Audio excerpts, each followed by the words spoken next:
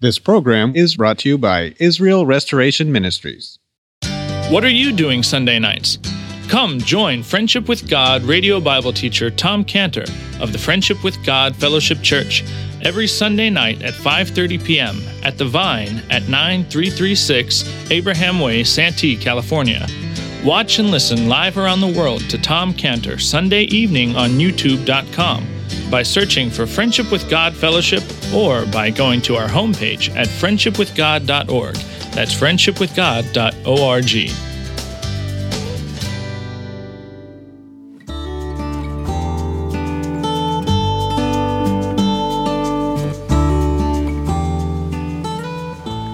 Welcome to Friendship with God with our Bible teacher, Tom Cantor. Today's message and previous messages can be listened to or downloaded for free at friendshipwithgod.org.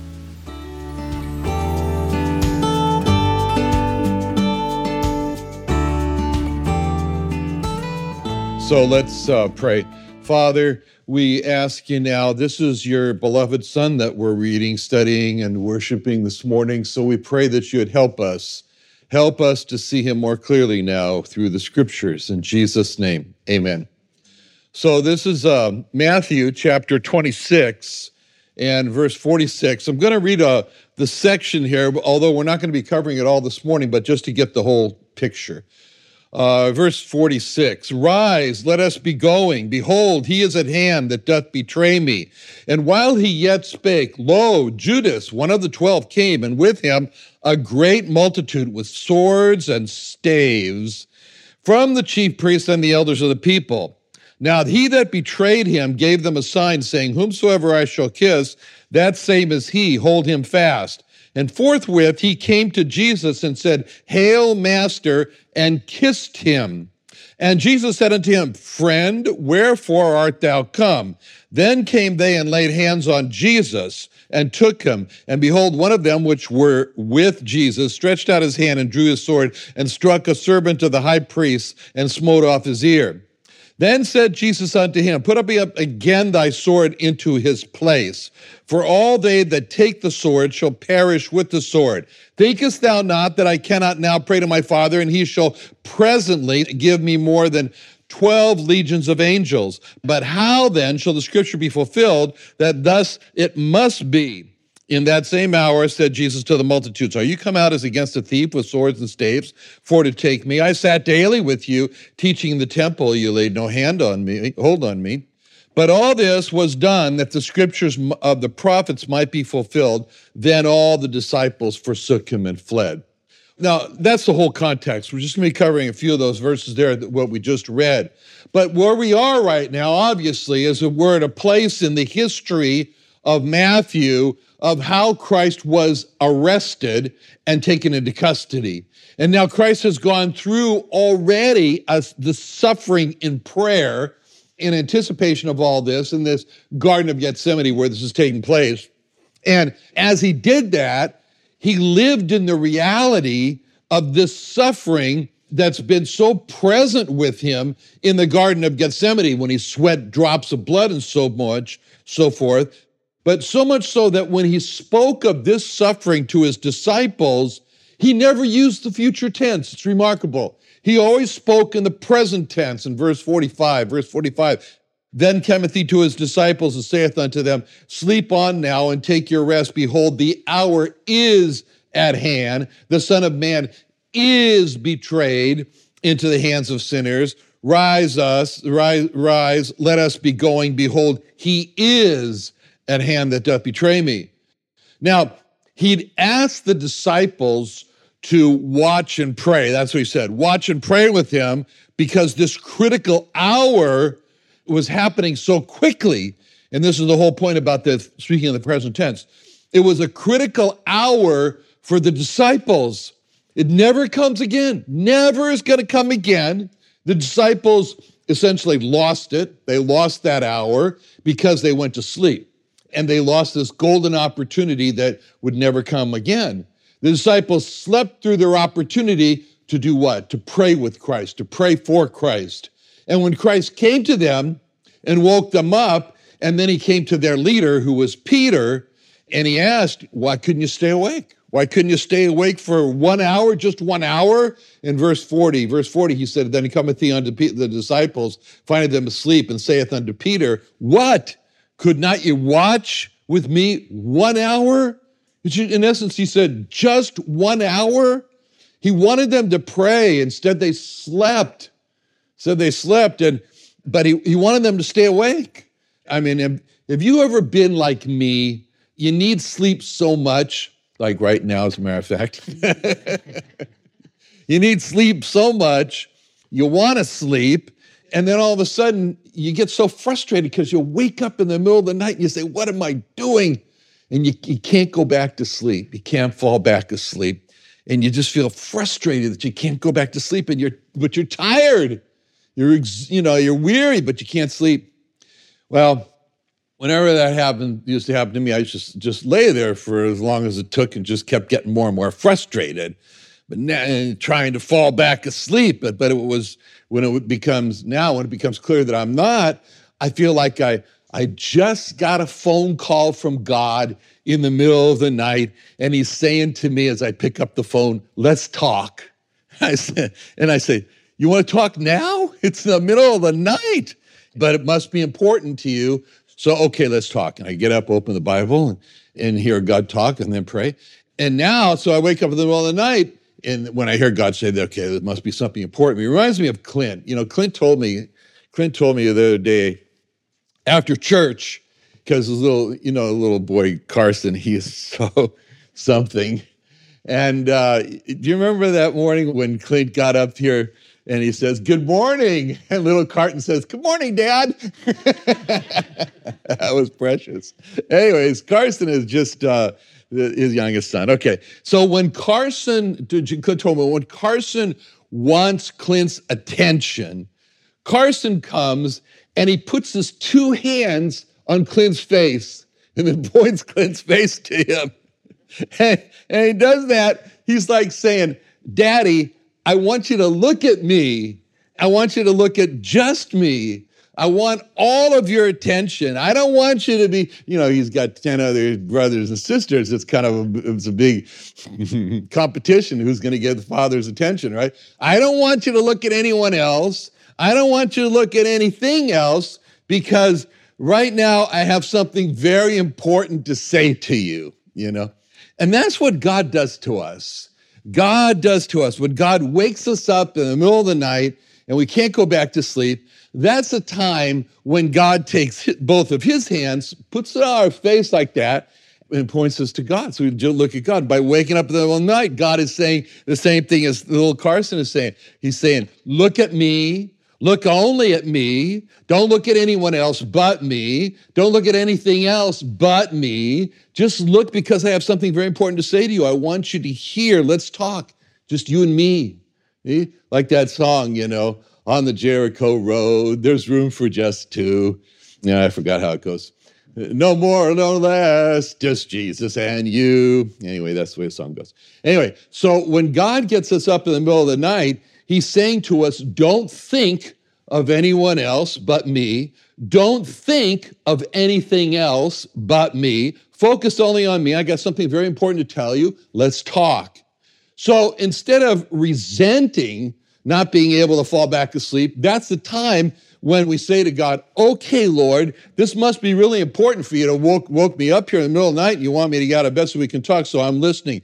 Just like David said in the Psalms, in Psalm 63:6, David said, when I remember thee upon my bed and meditate on thee in the night watches. The night watches were the graveyard shift, or the men who stood on the walls there in the middle of the night. Just like it says in the Song of Solomon, just like Solomon wrote in Song of Solomon 5, verse 2, she speaks, I sleep, but my heart waketh. It's the voice of my beloved that knocketh, saying, open to me, my sister, my love, my dove, my undefiled. My head is filled with dew, my locks with the drops of the night. That's the voice of God speaking to us in the night. Like David also said in Psalm 77:4, thou holdest mine eyes waking. That's God putting his two hands on our face and causing us to see only him in the night.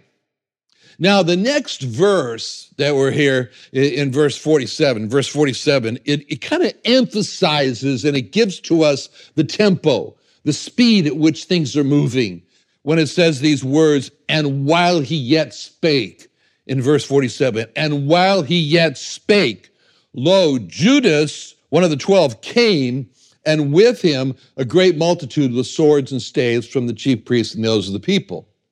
So words are still in Christ's mouth. He's still speaking to the disciples when all of a sudden, boom, suddenly appears Judas Iscariot with a large crowd, and this starts the rapid chain of events that's going to drive all the way to the cross, where there's going to be no intermissions, no timeouts, no time to catch the breath. It's just going to be one event after another until the sound of that hammer is heard that's driving the nails into his hands and in his feet. But from this point, so much of what the Bible has said is going to happen, prophecies, will happen. This is going to be a rapid successions of the fulfillments of Bible prophecies as Christ now begins to fulfill his great mission of John 1:29, becoming the Lamb of God, which takes away the sin of the world. So many prophecies are now going to happen. This point, he's being arrested. He's being arrested, and there's a fulfillment as he is of a prophecy in Lamentations 4:20. Lamentations 4:20 is a very interesting prophecy. It says, the breath of our nostrils, the anointed, or Mashiach, or Messiah, of the Lord was taken in their pits. That's a very interesting prophecy. The Bible prophecy there, it's talking about the Garden of Gethsemane. It's giving Christ these titles. He's called the Messiah, of course, the anointed of the Lord. But he's also called the breath of our nostrils. The breath of our nostrils, the Messiah of the Lord. What's that mean? What does it mean to call Jesus Christ the breath of our nostrils? The breath of our nostrils. The breath of our nostrils points back to the creation of man. Well, who created man? Christ created man. The first 4 verses of John 1 tell us that in the beginning was the Word, another name for Jesus Christ, and the Word was with God, and the Word was God. The same was in the beginning with God. All things were made by him, and without him was not anything made that was made. In him was life, the life that was the light of men. So what that tells us, John 1:3 tells us, is that Jesus Christ created everything, all things. Without Jesus Christ, nothing was made that was made. That's what it says. And that includes man. That includes man who was created in Genesis 2:7. Genesis 2:7, the Lord formed man out of the dust of the earth. Now, at that point, in that verse, man is nothing but a lump of dust, a lump of clay, as the song says. He's just the dust of the earth that's formed into the shape of man, but he's got no life. Until step 2 of Genesis 2:7 takes place. Step 1, Genesis 2:7, the Lord God formed man out of the dust of the earth. Step 2, and breathed into his nostrils the breath of life, and man became a living soul. So when Jesus Christ had formed man, then he breathed into his nostrils the breath of life, and from that breath, he becomes a living soul, a living soul. Why? Because of John 1:4. John 1:4, where it says he made, first of all, after having said he made everything, then it says in John 1:4, in him was life. In him was life. He is life. Jesus Christ is life. As a matter of fact, the Bible says that he's the only life. There's no other life apart from him in John 14:6. John 14:6, Jesus saith unto him, I'm the way, the truth, and the life. He's the life.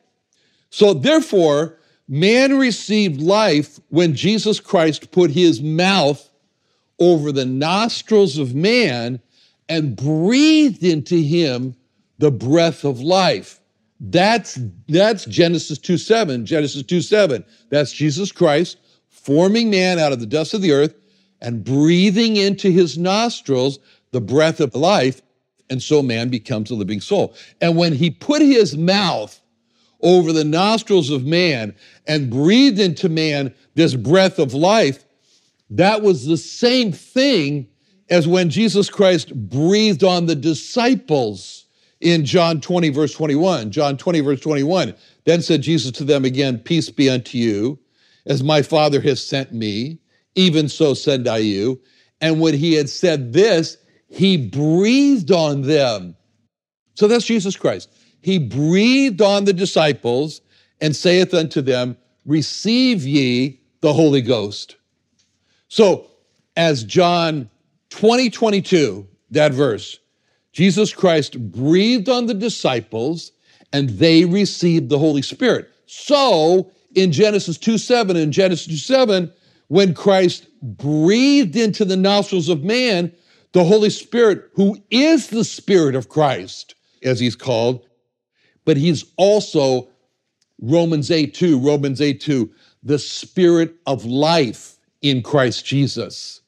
So when Jesus Christ breathed his breath into man in Genesis 2:7, he's breathing into man the Holy Spirit of life, and man becomes a living soul. So now when we read in Lamentations 4:20, the breath of our nostrils, here we are in the Garden of Gethsemane, and now the breath of our nostrils, who is the Messiah of the Lord, is taken in their pits. Lamentations 4:20, the breath of our nostrils, the Messiah of the Lord, was taken in their pits. So this is what's happened. This is a prophecy that's being fulfilled right now in the Garden of Gethsemane as he's being seized. And as we see him being seized, he's the breath of our nostrils, the spiritual breath of our nostrils. He is the anointed, he's being seized. Now, verse 47 gives us the persons who were in this group that came to arrest Christ. First, there's Judas Iscariot. He's described in verse 47 as, lo, Judas, one of the 12 came. Judas, one of the 12 came. And with that statement, one of the 12 came, you just feel the sharpness of the betrayal, It's shocking. How shocking. Can you imagine the other 11 disciples? How shocking it must have been for them to see Judas leading this group of the enemies of Christ. I mean, it was only an hour or two earlier that the other 11, they were eating with Judas. They were passing plates of food. They were passing wine between themselves. They were talking. They were laughing with Judas. And now to see him, that's the last time you saw him, just an hour or two before. Now to see him coming to this large group to arrest Christ, it just must have made their heart drop to the floor for the rest of the disciples. And the word that the Bible uses for Judas as a title for him is the word guide.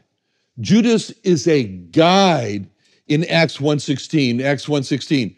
Men and brethren, this scripture must needs have been fulfilled, which the Holy Ghost spake by the mouth of David, spake before concerning Judas, which was guide to them that took Jesus. He's the guide. The others are just following him. So the group who come to arrest Jesus, they didn't know where he was. They weren't familiar with his secret places that he went to at night, where he liked to retreat for prayer. But Judas knew. Judas knew. And that's why Judas is described as the guide to them that took Jesus in Acts 1:16. So, because without the help of Judas, they didn't know where they could find Jesus. So next, in verse 47, we have a description of the group. They're described in verse 47 as just a great multitude. It's a large number of people. Not a few, but a great number that were with Judas, and they come to arrest Christ. And then Christ has already described them in verse 45. In verse 45, when he said, the hour is at hand and the Son of Man is betrayed into the hands of sinners. They're described as sinners. So Judas, the chief sinner here, the guide sinner, is leading a group of sinners, and he's being taken in custody into the hands of sinners. And then we have in verse 47 a description of their weapons, of how they're armed. It says in verse 47, a great multitude with swords and staves. A stave is a club. It's a club. And so now here they are. They've got razor sharp swords. They're ready to cut in two anyone who stands in their way. They got their clubs. They're ready to swing and crack skulls for anyone who tries to stop them. And when we see them armed like this, with sharp swords and heavy clubs, which Christ will later call out, he'll call that out. But we remember who they've come to arrest, who they've come to take into custody. He is the transformed one. He's the one who transformed himself into a man from Philippians 2:5. This is the greatest transformation ever happened. When it says, Christ Jesus, who being in the form of God, thought it not robbery to be equal with God, but made himself, there's the transformation, made himself of no reputation, took upon them the form of a servant, made in the likeness of men, being found in fashion as a man, he humbled himself, became obedient unto death, even the death of the cross. Greatest transformation that ever took place in the universe. The Almighty God transforms himself into a man, not just any man, but a servant man obeying orders. Not just any servant obeying orders, but a servant obeying the order to die a death. Not just any death to die, but to die the death of the cross. Greatest transformation when Jesus Christ, God, became a man to die the death of the cross. This is Jesus Christ who they've come to arrest, whose one look had the power to reduce them to a pile of ashes, like Elijah did twice to captain and his group of 50 soldiers in 2 Kings 1:9, when it says, then the king sent unto him a captain of 50 with his 50, and he went up to him, and behold, he sat at the top of a hill, and he spake up to him and says, thou man of God, the king hath said, come down. Elijah answers and said to the captain of 50, if I be a man of God, let fire come down from heaven and consume thee and thy 50. And there came down fire from heaven and consumed his 50. Again also, he sent unto him another captain with his 50.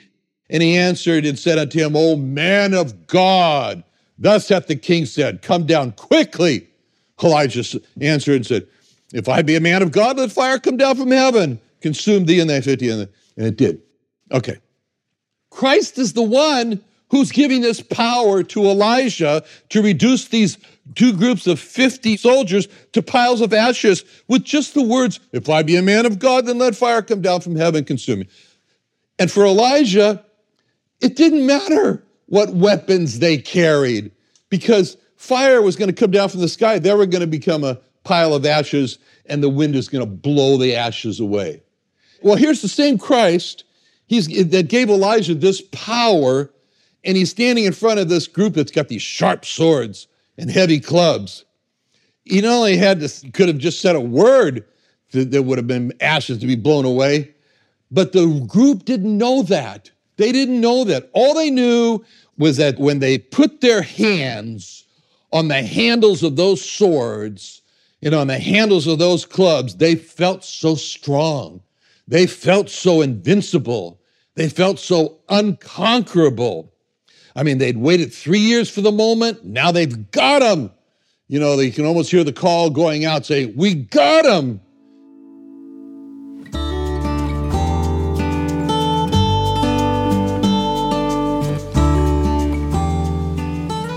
Tom Cantor's messages can be listened to and downloaded for free at friendshipwithgod.org.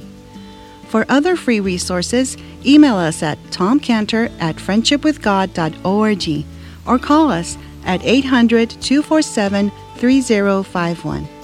Join our live services on YouTube by searching Friendship with God with Tom Cantor every Sunday at 5:30 p.m. Pacific Standard Time.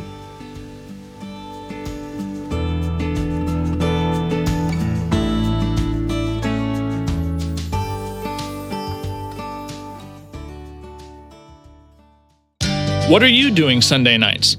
Come join Friendship with God radio Bible teacher Tom Cantor of the Friendship with God Fellowship Church every Sunday night at 5:30 p.m. at The Vine at 9336 Abraham Way, Santee, California. Watch and listen live around the world to Tom Cantor Sunday evening on YouTube.com by searching for Friendship with God Fellowship or by going to our homepage at friendshipwithgod.org. That's friendshipwithgod.org. This program is brought to you by Israel Restoration Ministries.